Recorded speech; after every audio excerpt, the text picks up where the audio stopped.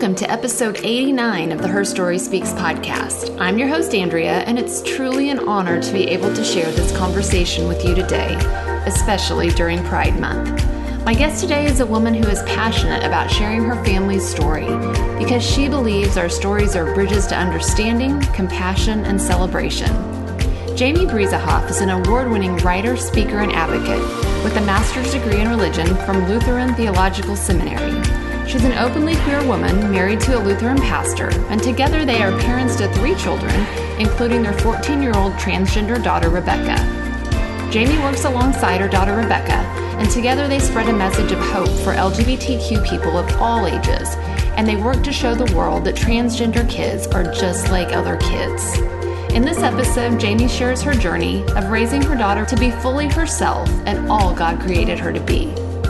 She's honest about the struggles and hardship her family has endured along the way, but ultimately Jamie's message is so hope-filled and inspiring, leading us to expand our ideas of loving and including without boundaries in the boxes of our society. Listen in to Jamie's story. Well, Jamie, we will get started. Welcome to the Her Story Speaks podcast. Thanks for having me. Well, like I told you when we were just chatting, I am just so grateful that you agreed to come on today.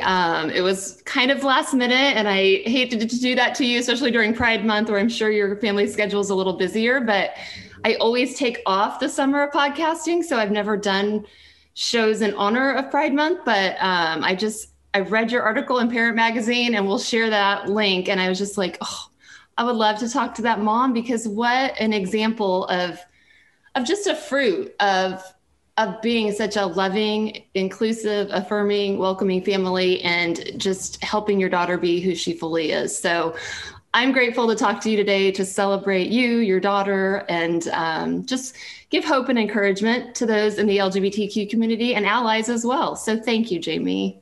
Awesome. Thank you for having me. Well, can you give just a little intro about your day-to-day life, where you live, who you are, and then we'll dive into your story?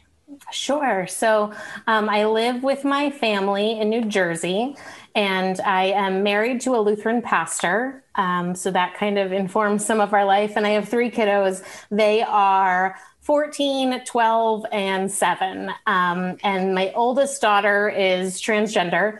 And so that also impacts our life. And then because of that journey, I've kind of stumbled into LGBTQ plus advocacy. And so that's what I do full time.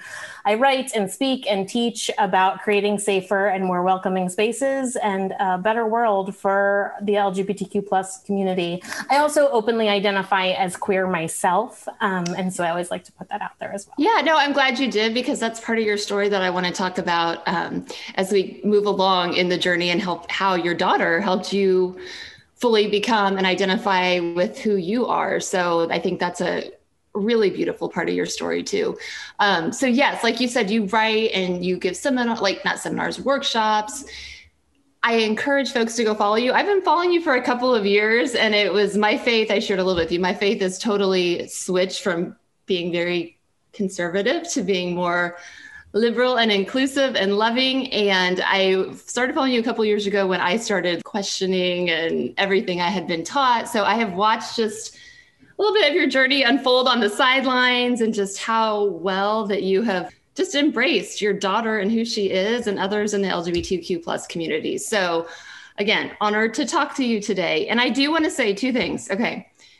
I'm still learning, so feel free to correct me if I say any terminology or anything that's not right, because that's how we learn, and I'm good with that. So just feel free to tell me that. And the other thing, I just want you and listeners to know, I'm not going to play devil's advocate, because that's not what we're doing. Emmy was really good letting me do that for one episode for her, Emmy Kegler, like questioning verses and that. And there's places to go for that, but that's not what we're doing. We're celebrating, and we're just looking at the fruit of what happens when you are loving and inclusive and affirming. So for listeners that are wanting that, that's not what we're doing. Okay. All right. So Jamie, I told you I usually start with people's childhoods, and you're welcome to start there. But for the sake of time, I'm just thinking that maybe we should start, I don't know, with Rebecca's. Are you okay with that? Yeah, absolutely. I'm curious though, were you raised in a more loving, inclusive family and faith? Yeah, so I was raised Lutheran in the denomination that we're in now. So we're a part of the Evangelical Lutheran Church in America, and our church is loving and supportive. We still have work to do. I want to name that out front. Like we still have work to do, but it has also been a really wonderful place to learn and grow. Growing up, I don't think I knew a lot about the LGBTQ plus community. It wasn't something that was talked about necessarily. In my family unit, like I know my mom had a good friend that I was actually named after, a Jamie that was gay, and they were close friends of my parents around the time I was born. And I knew that it was something that was not a problem, but it wasn't in my life a lot, I guess. Right. Okay. Fast forward with your faith. Between you and your husband, you have 4 degrees in theology, seminary. So you are very well read and educated on theology and the Bible and all of that. So I think that's important to say. Yep. Yeah. We each have undergrad degrees in religion. And then my spouse has a master's in divinity. He's a pastor. And I have a master's in religion, actually with a focus in theology for outdoor ministry. I used to work in camping ministry. I saw that. That is really cool. I didn't even know that was an option. I'm like, well, that's... I kind of made it, to be honest. It wasn't exactly an option, but... Okay. Gotcha. So, but that just shows that your faith is important. It's important to your life story and your journey and where you're at today. So you get married, you start having kids. Rebecca was your first child, healthy baby. But I'm guessing, did you start noticing things with her behavior or likes or interests? I mean, share as much or little of that as you want, because I know at age 8 is when you let her fully transition to who God made her. So share as much or little of that as you want from your mom perspective of what you saw. Yeah, absolutely. So we went into, she was our first kid. We had no idea what we were doing, as most people with the first kids. And she, from the moment she was born, she was the kid that no parenting book could prepare you for. Like, she made it very clear we were going to follow her lead or no one was going to sleep again. And I think that really served her and us well as she got older, because we realized that she was the one, not necessarily in charge, but that she had wisdom and she knew what she needed. And we were there to support and help her. And so from the time she could talk, from the time she could indicate an interest in anything, she gravitated to typically girly things. She loved all things pink and sparkles. She loved to dress up in my old dance recital costumes and twirl. That was just who she was. And that was okay with us. We always said, and we taught her, that colors are for everyone and clothes are for everyone. And you can be any kind of boy you want to be. And as she got older, we had to do some teaching and learning along the way with her preschool community and friends and family who were like, why does she like this? She's a boy, or that kind of thing. And that was just our line, colors and toys and clothing are for everyone. And she learned from a really early age to advocate for herself. When kids at preschool were like, why do you have your nails painted? You're a boy. And she was like, it's just what I like. And that was all well and good. And we thought that was like a big part of our journey. And we were going to raise this gender nonconforming, a word we learned along the way, kid. And as she got older, she's always been a sensitive kid. She's really aware of people around her. She's very intuitive. But as she approached 5, 6, and eventually 7, she had anxiety that started to grow. And by 7 years old, she had some really intense anxiety. She was backing away from activities she'd enjoyed. She was getting really upset having to navigate the girl and boy things, or when she'd be grouped with boys at school or in activities. That was really distressing to her. And we were trying to figure out, we really just thought it was because it's hard to be in a world that is telling you should fit in this box. Right. We really just thought she was an outside of the box boy, and that was okay. Right. But that anxiety grew, and eventually depression came along for the ride. And by 7.5, we had a kid who was a danger to herself and others. And that is something that no one prepares you for. And when you have a 7-year-old who's in such distress and you try to reach out to support people, they don't understand. They say, what does a 7-year-old have to be depressed about? And First of all, that's not how depression works at all. Right. But also, if we knew that, we would fix it. Like, we didn't know. She was not saying, Mom, I'm a girl. This is what's going on. She didn't have that language for it. She was just intensely uncomfortable in her own skin and struggling to find herself in the world. And that was really, really hard. It's hard. I mean, as a parent to see, I mean, I have two daughters, both have struggled with anxiety, depression, and that's so hard, especially when you feel like, well, nothing awful has happened to them. What can I do to fix? So yeah, especially as a 7-year-old to see that. So I can't imagine I can't imagine. I know as a mom how that feels. Yeah, absolutely. So we really, at this point, her gender nonconformity had kind of intensified. She was at this point wearing like pink from head to toe. And we navigated, her first shopping trip when she went to Target and got to pick out clothes in the girls department for the first time as herself, which was really hard for her, actually. She was so excited. But in that moment, our world is so gendered. It is so set up. And this is for boys and this is for girls. Yes. And she's a bit of a rule follower. And so she wants to meet expectations. And so what we saw as we just supported her on that journey and held space for her to kind of struggle and navigate and figure out where she was going to go.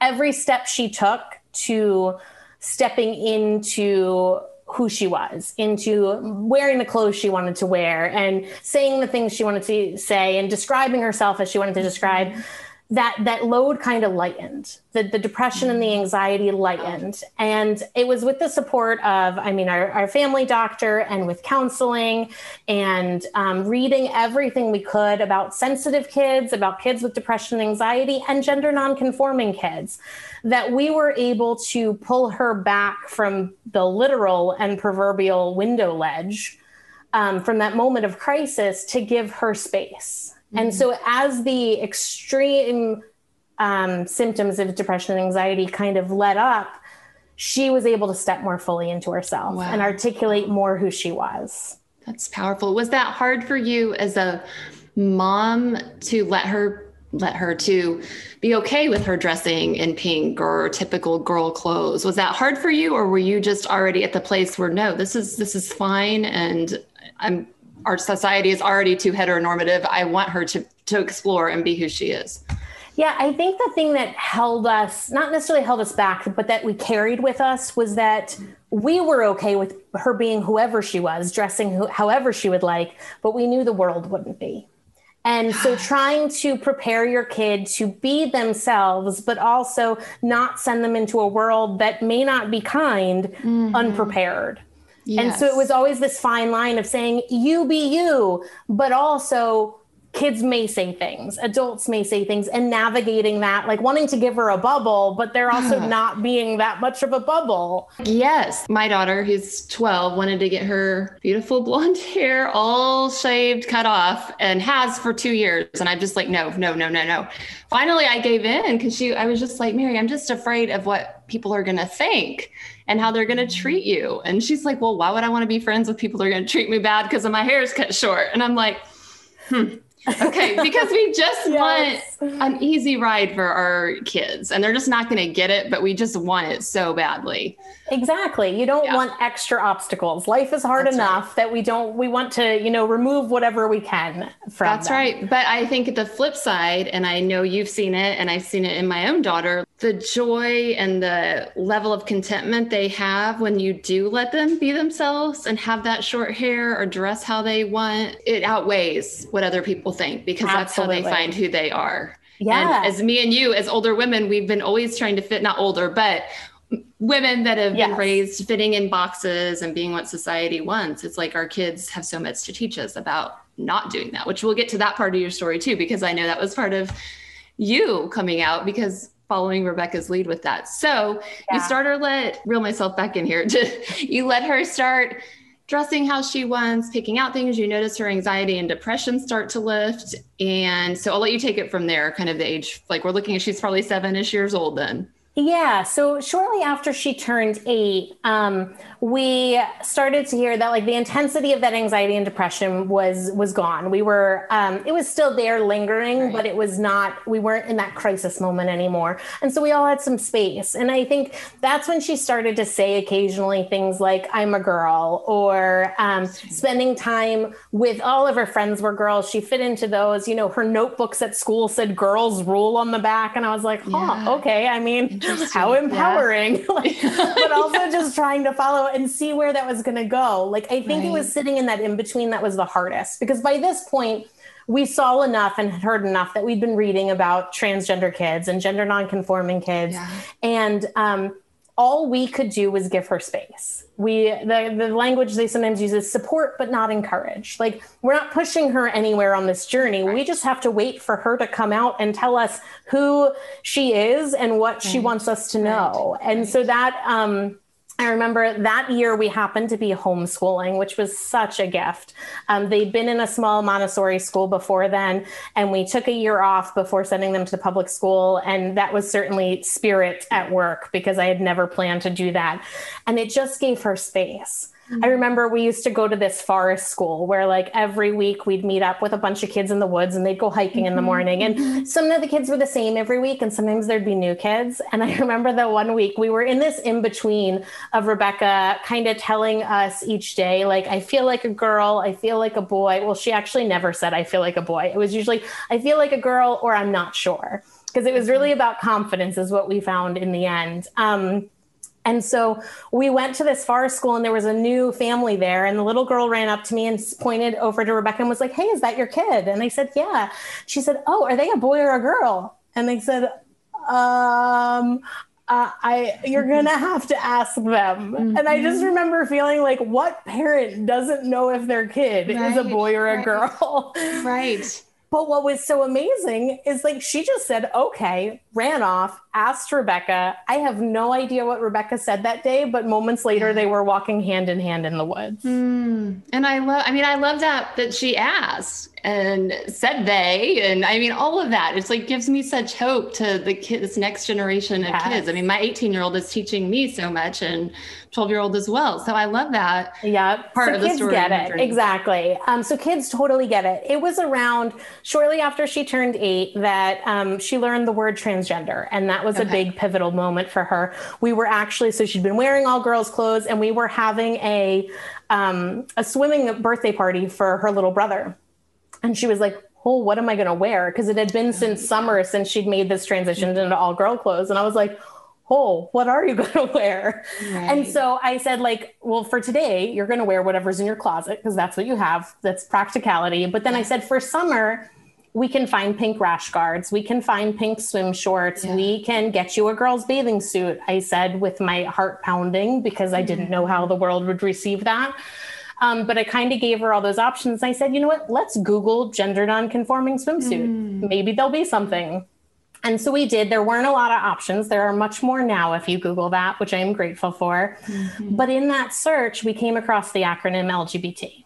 And I said, oh, do you know what those letters mean? And she said, no.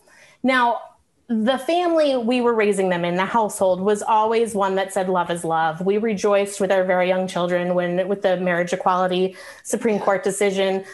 We talked about all different kinds of families. So she knew the concept of families can look like all sorts of things, but she didn't know the acronym. And so I went through and explained the L, the G, the B. And when I got to the T, this light bulb went off, and she said, oh, maybe that's what I am. And I said, oh, maybe that's what you are, because this verbalization made it so much more real as we'd been holding space. Yeah. It was 6 weeks from the day she learned the word transgender to the day she went out into the world as herself. Because in that time, that language, and knowing there was a community, and knowing there were people like her, and that being able to see herself in the world was so powerful that it became very obvious. So we were in that time, we worked with a gender therapist. We kind of gut checked ourselves with as many people as we could, because as parents, we were like, are we doing the right thing? And everyone said, yes, just keep following your lead. And so on April 15th, I think, of 2015, she went out into the world as herself for the first time. And that moment, we were terrified, but it changed everything. Almost immediately, her joy just exploded. The traces of anxiety and depression were gone. She was so confident. She was so vibrant. It was like a cloud had been removed from her whole being. Yeah. And I've watched, even, watching her on the Today Show, just watching videos, like, she seems like one of the most joyful, happy children. And I know that's not everybody's story. that's transgender, but this is your story and Rebecca's story. And it's just amazing to see what your support, just allowing her to be her, did for her little body and soul and spirit. So I'm curious though, as a mom, because I think about this, putting myself in your shoes or other moms of transgender children, is it like a bit of a death to lose that child? Is that a struggle? I don't know. Yeah, I mean, I think, like you said, every story is unique, both as trans people and as families and parents of trans people. For me personally, I think we had gone through such a dark period that to see her lit up, like I had already lost the kid I thought I had in that depression and anxiety. And so to see her filled with joy was just utter relief. Now, eventually, I will say, like, as she got older, we eventually took down all the pictures of her before her transition. Yeah. And when we decorate the Christmas tree and we open up the boxes and find all the ones with her birth name on it, like, those have some feels. Like, I definitely, mostly, I think I grieve that she spent 8 years of her life without us knowing who she was. Yeah. My husband, I think, had a little bit more grief at the time. Because as she was going through that depression and anxiety, he just kept saying, I want my kid back. I want my, birth name of her back. And so when it became clear that in that way was never coming back, there was some grieving to be had. But none of it for us was ever a question of whether this is who she is and who she was meant to be. Right. And what I'm hearing you say, and this is a takeaway for parents, of supporting children that are feeling just maybe non-gender conforming, maybe feeling transgender, they don't know, using the right pronouns, letting them dress how they want. And I had never thought about that, but perhaps putting those baby pictures aside. I think that's a really good point. And then you did legally change Rebecca's name too. Yeah, we did that about a year after she transitioned, when we knew the name was going to stick and we knew that this was all, because that was some of the comfort in her socially transitioning, because it's just a social transition at that age. She changed her name and her pronouns. That was it. Right. She was already dressing as the girl she knew she was. Right. Was that we could change it back whenever we wanted. And so that gave us the freedom as parents to say, yes, let's see what this does. And then it was very clear, this is who she is. And so a year later, we went through the court system and legally changed her name, which was really, really powerful and exciting for her to see that on that document, that this is who I am. Yeah. And another powerful that I want to weave into this, we talked a little bit about your faith, but that's what really caught my eye with the parents article that you and Rebecca wrote together. It talked about your faith and being transgender, a part of the LGBTQ plus community. And coming from the Bible Belt, conservative Christian background, I know that is like, they can't go together. I mean, that's just a given in some very conservative Christian circles. I would love for you to just share a little bit about that, not like backing up scripture or anything, but just affirming to people that, yes, you can raise transgender children in a very loving Christian home. So just share a little bit of your heart on that one. So I think that so often, and we wrote about this in that article, you hear the phrase, God doesn't make mistakes, as this thing to say, you are what you are. And it was shortly after she transitioned, and she was actually really distressed. She was upset that everybody was having to go out of their way to love and support her. Like, she felt guilty about all of the support and just affirmation she was getting. And she was like, why am I like this? Did God make a mistake? Yeah. And in that moment, I told her, absolutely not. And this is what I truly believe. God made her to be exactly who she is. And we saw that in a couple of ways. We saw that as she stepped into the fullness of her identity, we saw more of her. We saw her spirit. We saw her step into herself as a called and claimed child of God. Just from living and witnessing it, there is no question in my heart, in my mind, in any part of me, that this is who God made her to be. That's what it looks like to be who God made you to be. I want to feel like she does in being who God made me to be. Right. And then from a theological standpoint, God created us all in God's image, each and every one of us. And that is so much bigger than the boxes we all want to shove God into. I think that's one of the biggest parts, is that we say, well, God did all of these things, but we're deciding it. God is so much bigger than all of that. And you go to like the creation story, and there's wonderful and beautiful writings about this from theologians like Austin Hartke. Yes. That God made day and night. God also made sunrise and sunset and everything in between. And God made the land, separated the land and the waters, but we have beaches and marshes and shorelines that are some of our most sacred places where I know I feel God so strongly. And so when we look at God creating male and female, why would we not also see that there is a rich beauty and diversity possible in that as well? Yes, I heard Austin speak in person at Evolving Faith a couple of years ago and talk about that. And that was just like a light bulb moment for me. Oh my gosh, yes, we have put this black and white of God's creation, and there's so much more beauty in the in-between that we just don't embrace fully. And like you said, Rebecca is, I mean, she is an example of what we're all striving for, of being fully who God wants us to be. I know one thing you said in that article, well, two things that struck me. When Rebecca's quoted, she said, "My family gets hate mail in the name of Jesus." And that's just heartbreaking. And that is what I want, and you too, Christians, to understand, that it is just how damaging that is to the LGBTQ community, the image of God, to think in Jesus' name we're hating people because of that, or love the sin, hate the sinner. Like, it's just so damaging.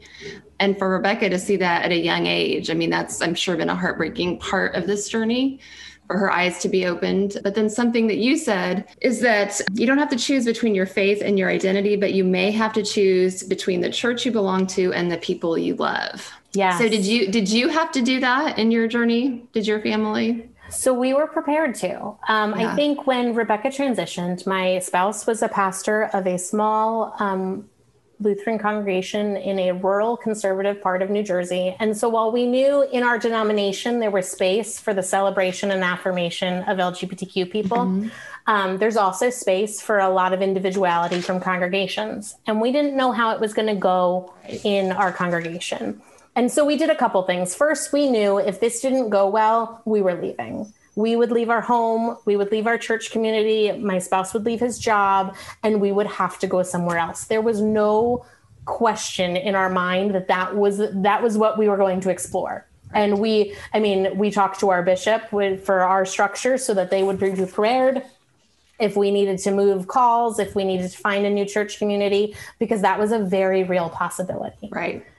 The other thing we did is that as we introduced Rebecca to church, we, first of all, didn't make some big grand announcement, because I think sometimes that invites visceral reactions that don't give people space to process. And so we told our church leadership, our church council, and then we kind of put the rumor mill to work for us. We said, listen, go ahead, go share this, please. Go have conversations, personal conversations where people can ask questions, and know that we are available for questions to answer whatever you need. But here are 3 rules. You must use Rebecca's name, Rebecca, and the appropriate pronouns. Yeah. You can ask us any question you want, but you may not ask them in front of her, ever. And basically, we just put this bubble around her so that all she felt was love and celebration. And people that had questions could do that. Like, we weren't saying you have to be okay with this. You don't at all. Come and talk to us, and we will talk to you. We will share our story. We will give resources. We can refer you to other folks, whatever you need. But we needed to put this protective bubble around her.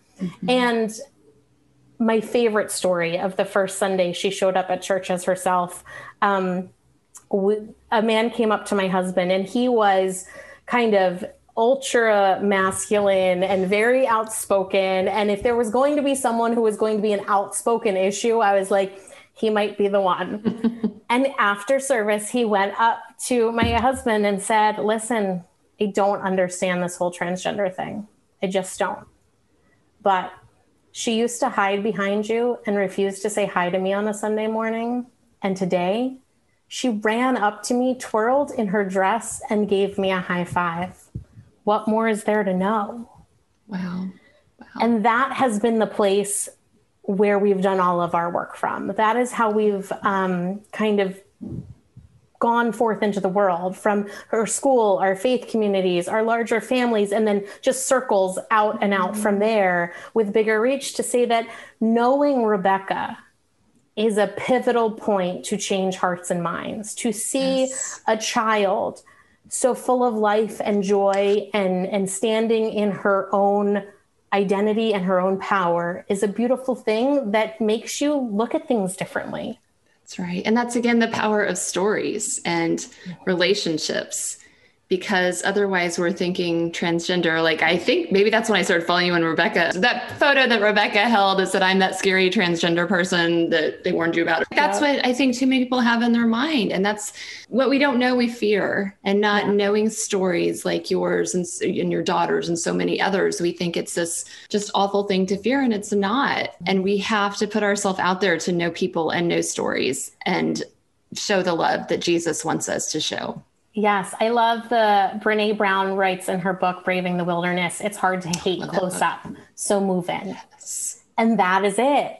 It is hard to hate close up. It's really easy to hate when you see a headline that has been written to confuse you and to make you outraged, but it's really hard to hate when we get close up to people. And that goes for everyone. That goes with people that don't, it's not just, for the trans people, it's for the people that don't understand trans people.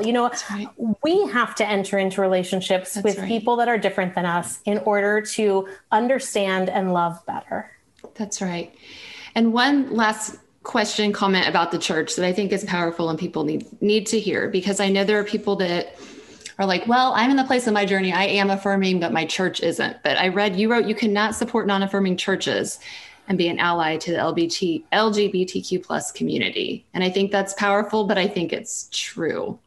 Do you care to talk on that for just a minute?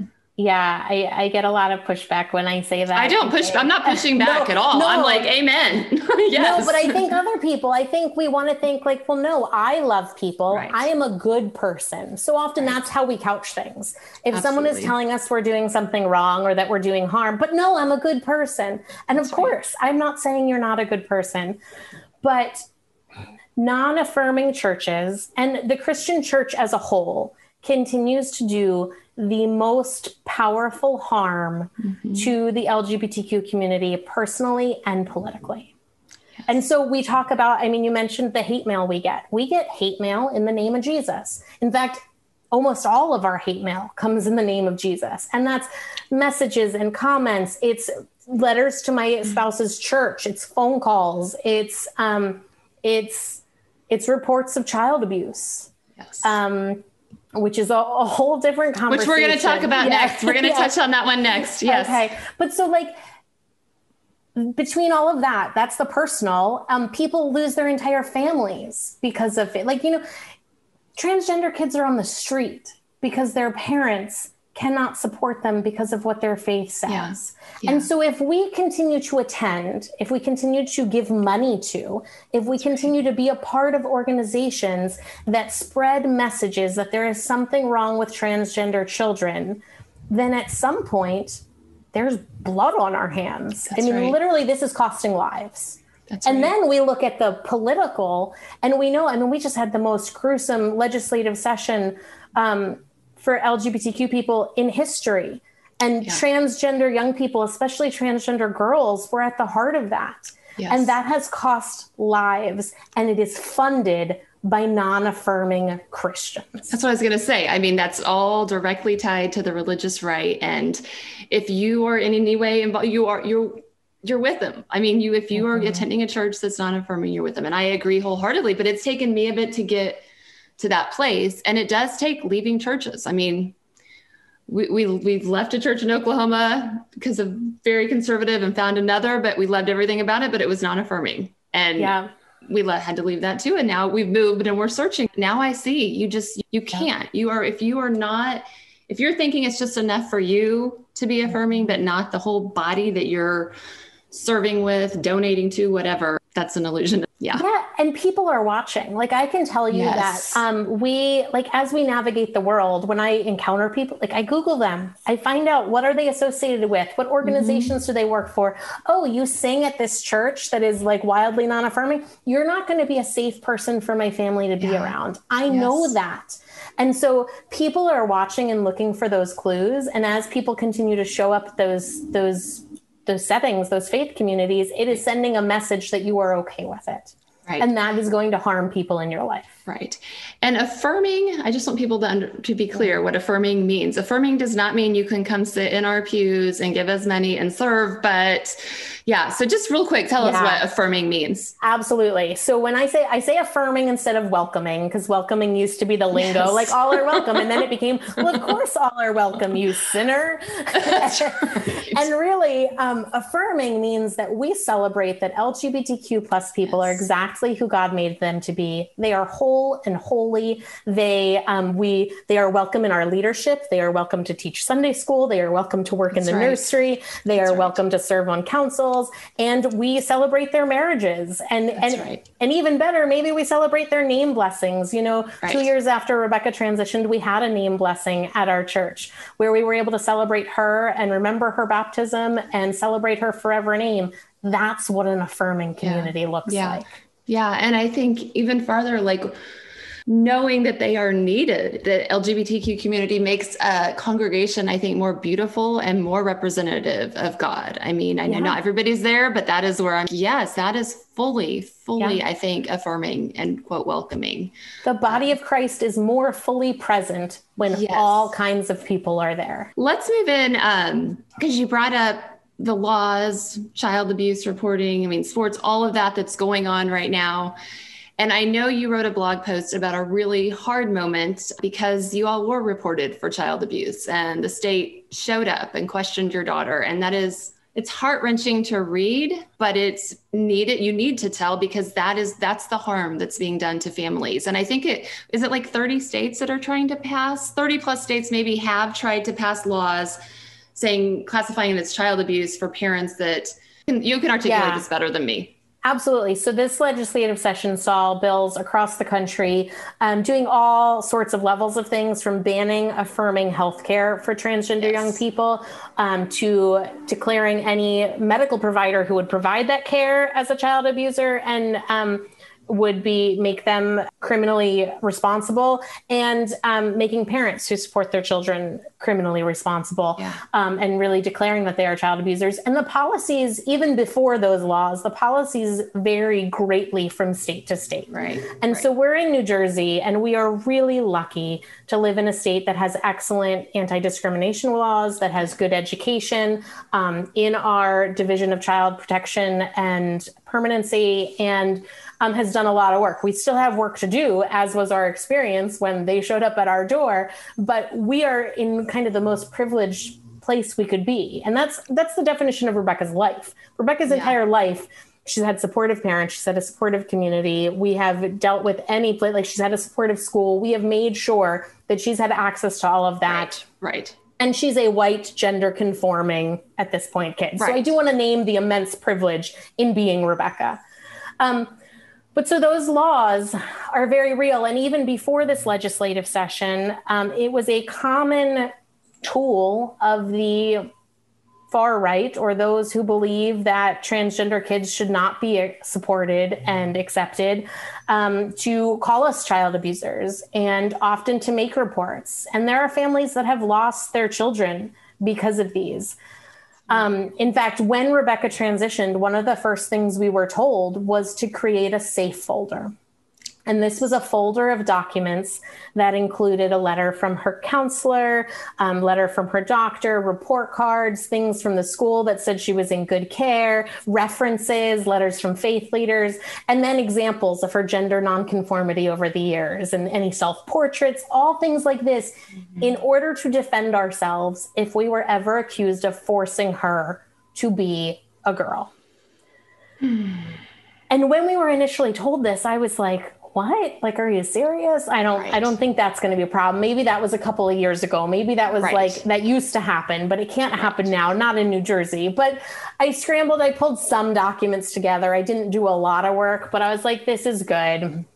And then, we became very public in our advocacy because we have a lot of privilege, because Rebecca has the privilege she does, and we have the resources we do. And because of our position as a family of faith, it was really important for us to speak out and speak publicly. And so it was after one of our more public things went out that, I mean, every single post I would post would just get child abuser, you should be locked up, you should have your children taken away. And that's not even mentioning the violent ones, like not even the ones that we should be killed, or that, you know, all of those things that I'm not even going to get into because I don't want people to have to listen to.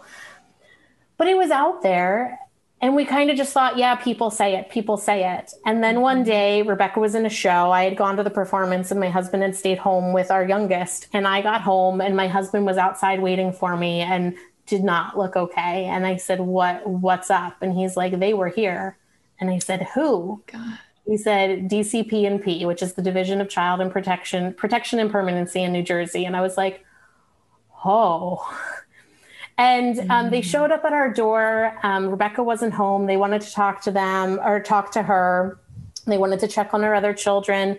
They said that the report had been made that they said that she was 8, that she was taking hormones. It was all sorts of facts were off. She was 2 years, she was 10 at the time. She wasn't taking any medication. Like, she hadn't had any type of medical transition at that time.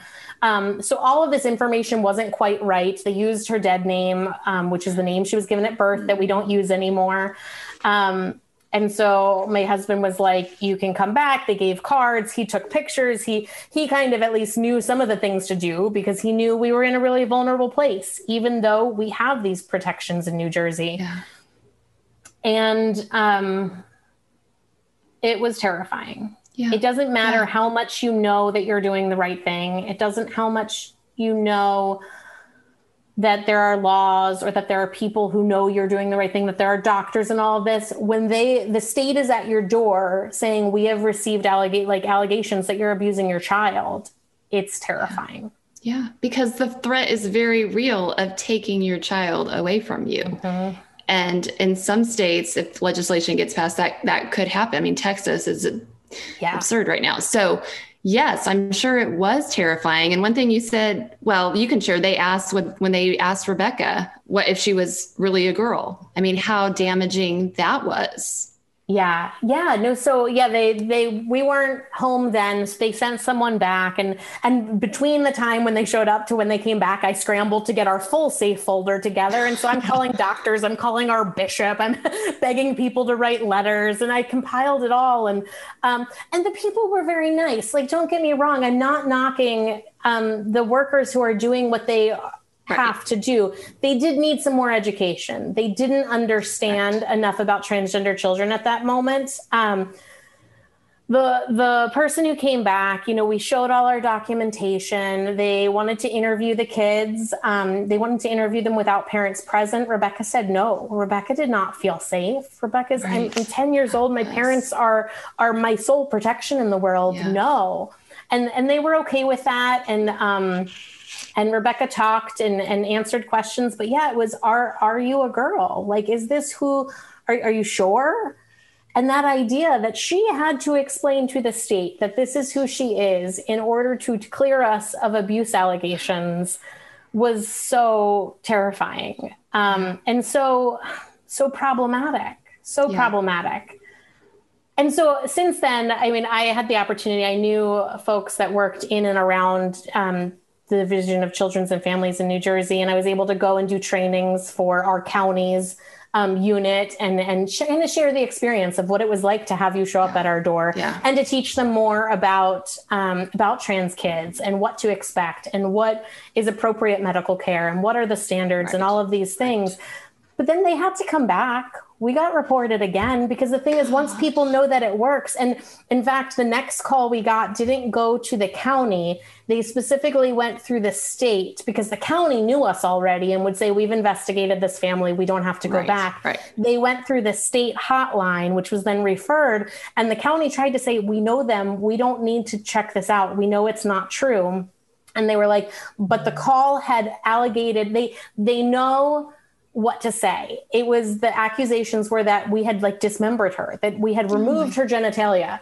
And because it was a physical abuse allegation, they had to come out again. And like, they came out and they were like, we're so sorry, we know, but we have to be here and we have to go through all these steps. And I'm so grateful that that was our experience. Most parents are not getting apologetic CPS workers. Right. But like, it's still so damaging. I mean, yes, you had the best, quote, best case scenario, but the damage that did. I mean, I was just reading through the blog when you wrote on this. It said my 10-year-old had to defend her identity to the state. Every single time we asked transgender people to prove, authenticate, and demonstrate that they are trans enough, that they are girl, boy enough, it's deeply painful and damaging.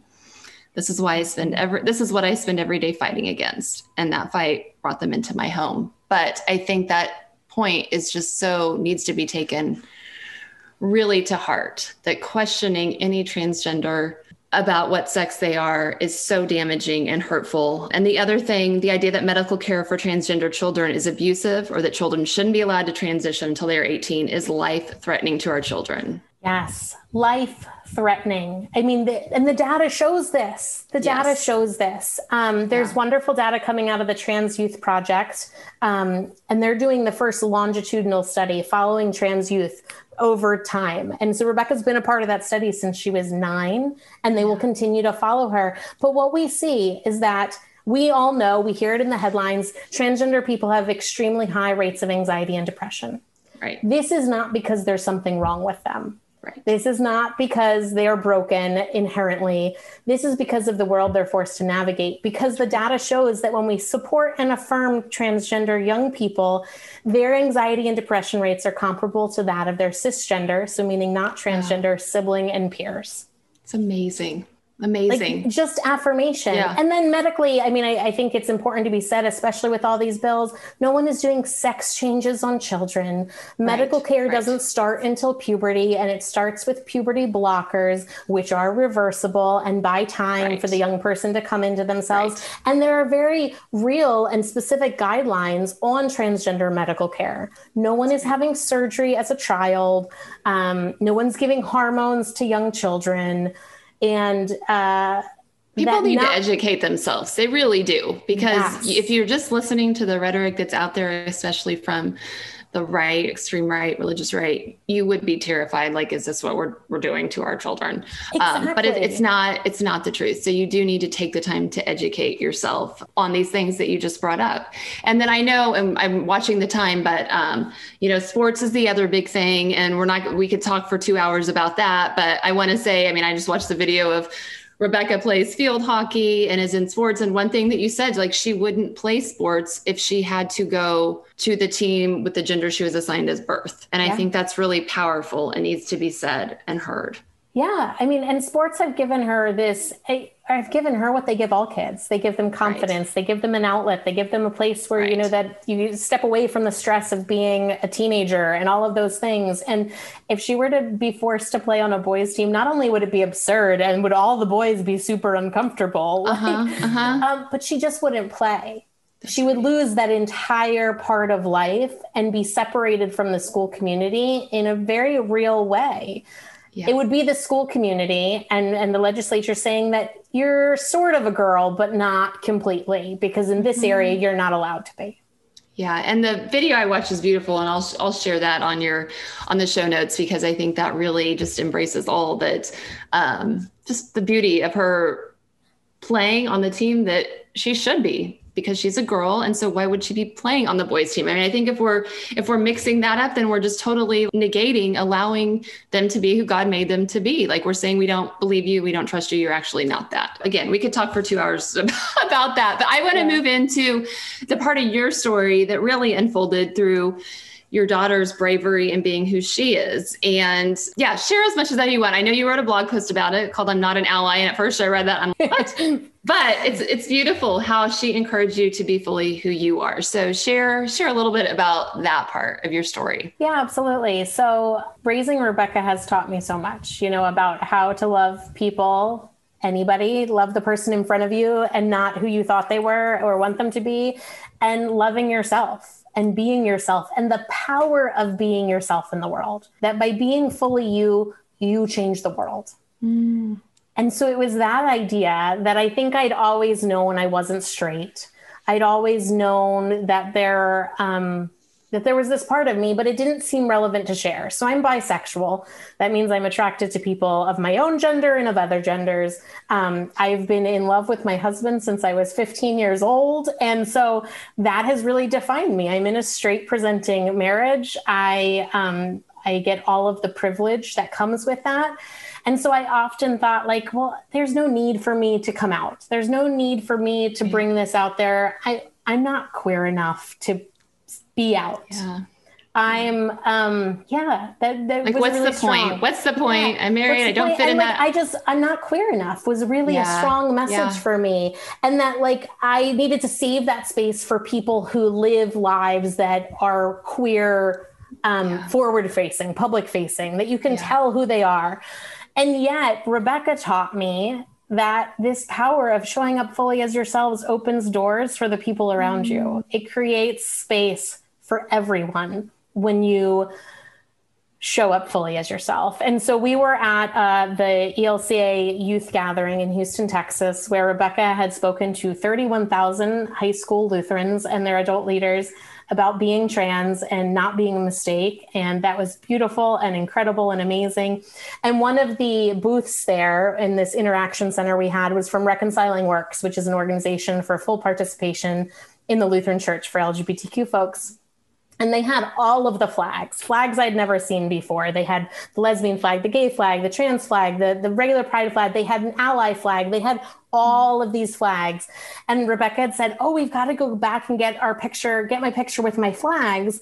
Oh, and you can take your picture with the ally flag.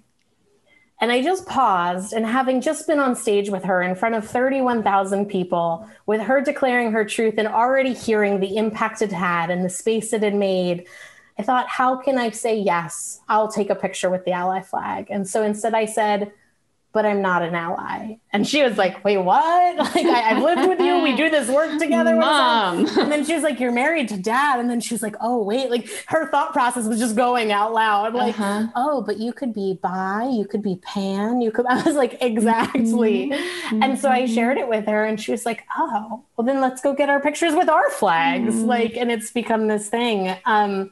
But I think there's power in every single one of us stepping into the fullness of our identity and living it out loud if we choose to. Not everyone does, and that's okay. Right. Your identity is just as valid if you are not out. And I want every single person to know and hear that. Because as there becomes more visibility and more acceptance, there is this pressure, I think, to be out and to feel like you're not queer enough if you are not out. And that's not true. Yeah. I am the same person I was before I came out. I am just a little louder now, and I feel a little more free in my own self to be who I am. Right.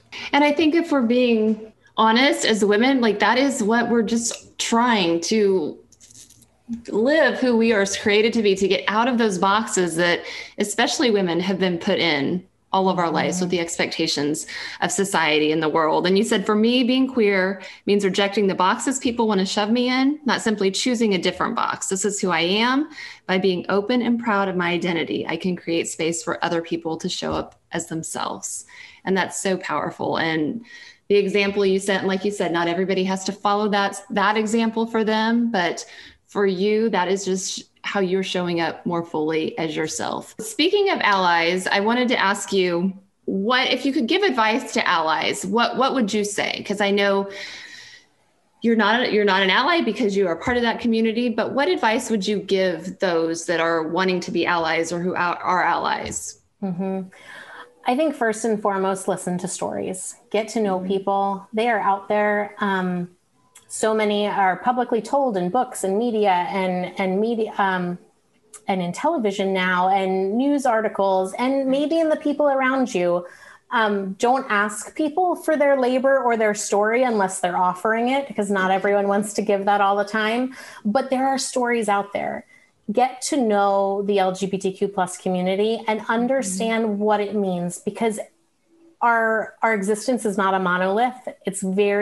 Every story is different. My experience as a woman in a straight presenting marriage, as a white person, as a cis person, is very different from a Black trans woman and what she faces in the world. And be aware of the legislature going on, get educated, follow organizations like the Human Rights Campaign. The Trevor Project is a great resource. There are so many organizations, but get aware.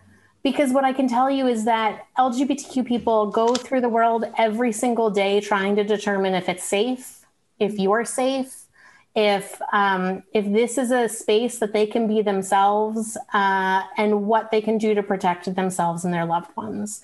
So the other thing is that being visibly an ally matters too.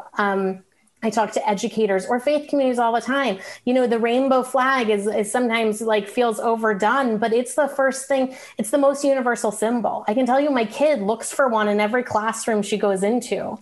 Does this teacher get me? Does this teacher know that it's okay to be who I am?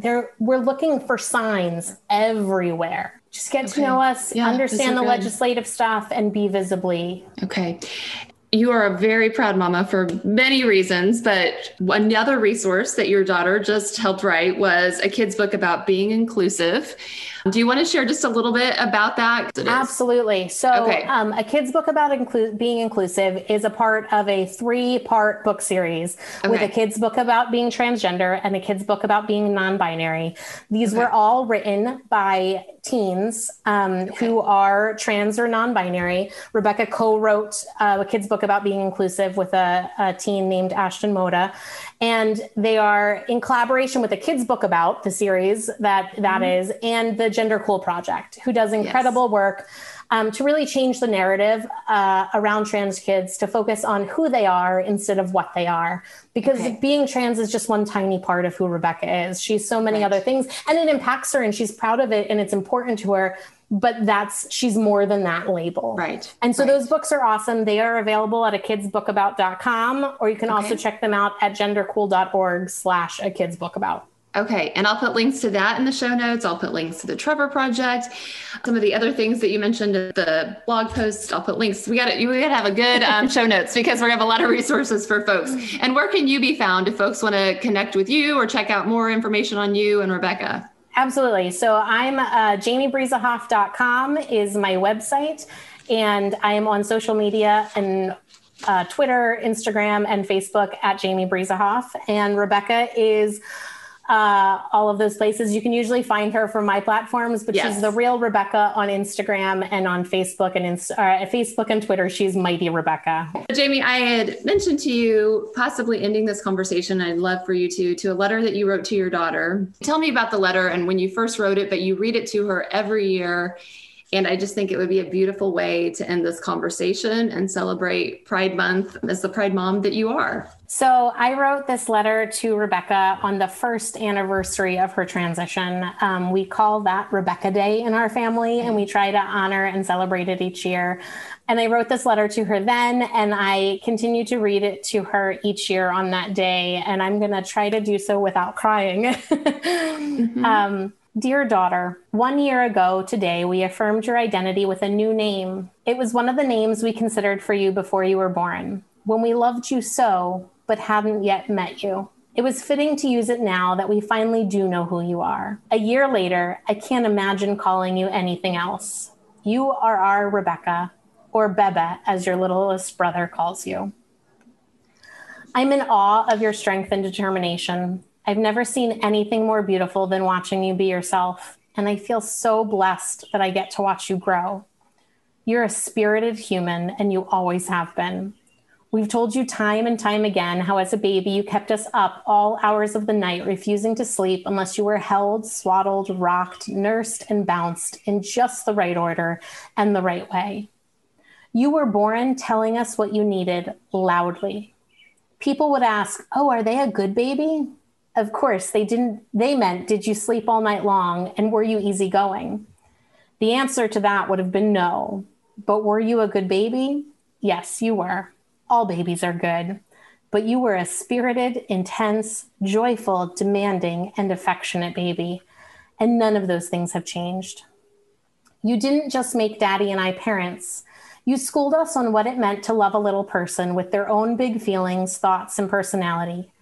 You showed us we were capable of things we had never imagined or never wanted to imagine, like not sleeping for more than 20 minutes at a time for months on end. You demanded that your voice be heard. You've known that your thoughts, feelings, and ideas mattered just as much as the next person from the start. Your age never mattered. In truly listening to one another and responding as best we can to each other's needs, magic happens. That's what our family is built on, and you taught us that. In the same way you made your voice heard at home, you made your voice heard in the world. You asked questions, you took in information, and you decided what that meant for you. At 3, you declared you would be a pink bird for the school play, even if you were supposed to be a seagull.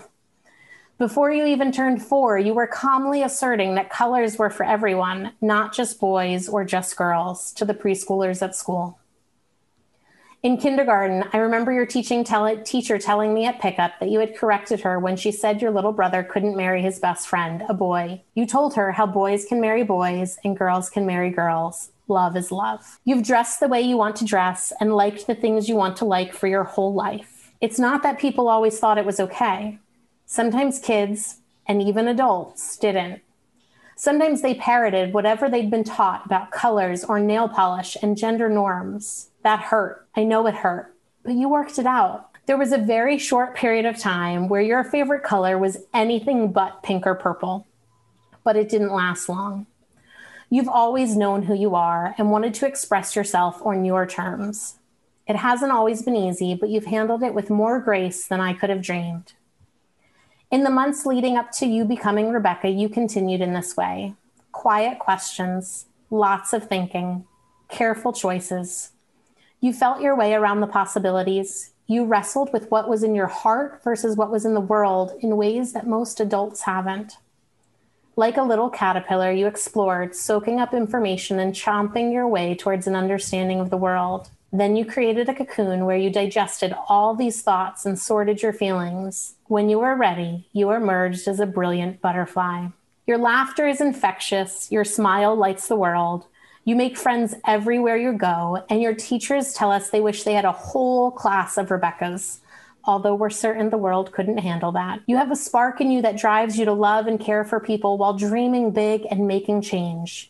You are still so very spirited, joyful, determined, and affectionate. Mommy and Daddy love your snuggles, your humor, and we survive your sass. You are still the strong little person you were when you were born, gently but firmly demanding that the world meet you on your terms and teaching Mommy and Daddy the fullest meaning of unconditional love and grace. You know who you are in this world, and we are so incredibly blessed to know and love you. Love, Mama. It's beautiful, Jamie. Thank you so much for reading that and just for sharing all of your story today and for your voice and advocacy. And you're such an example of just loving well, loving like Jesus and what we're called to do. So thank you. Thank you.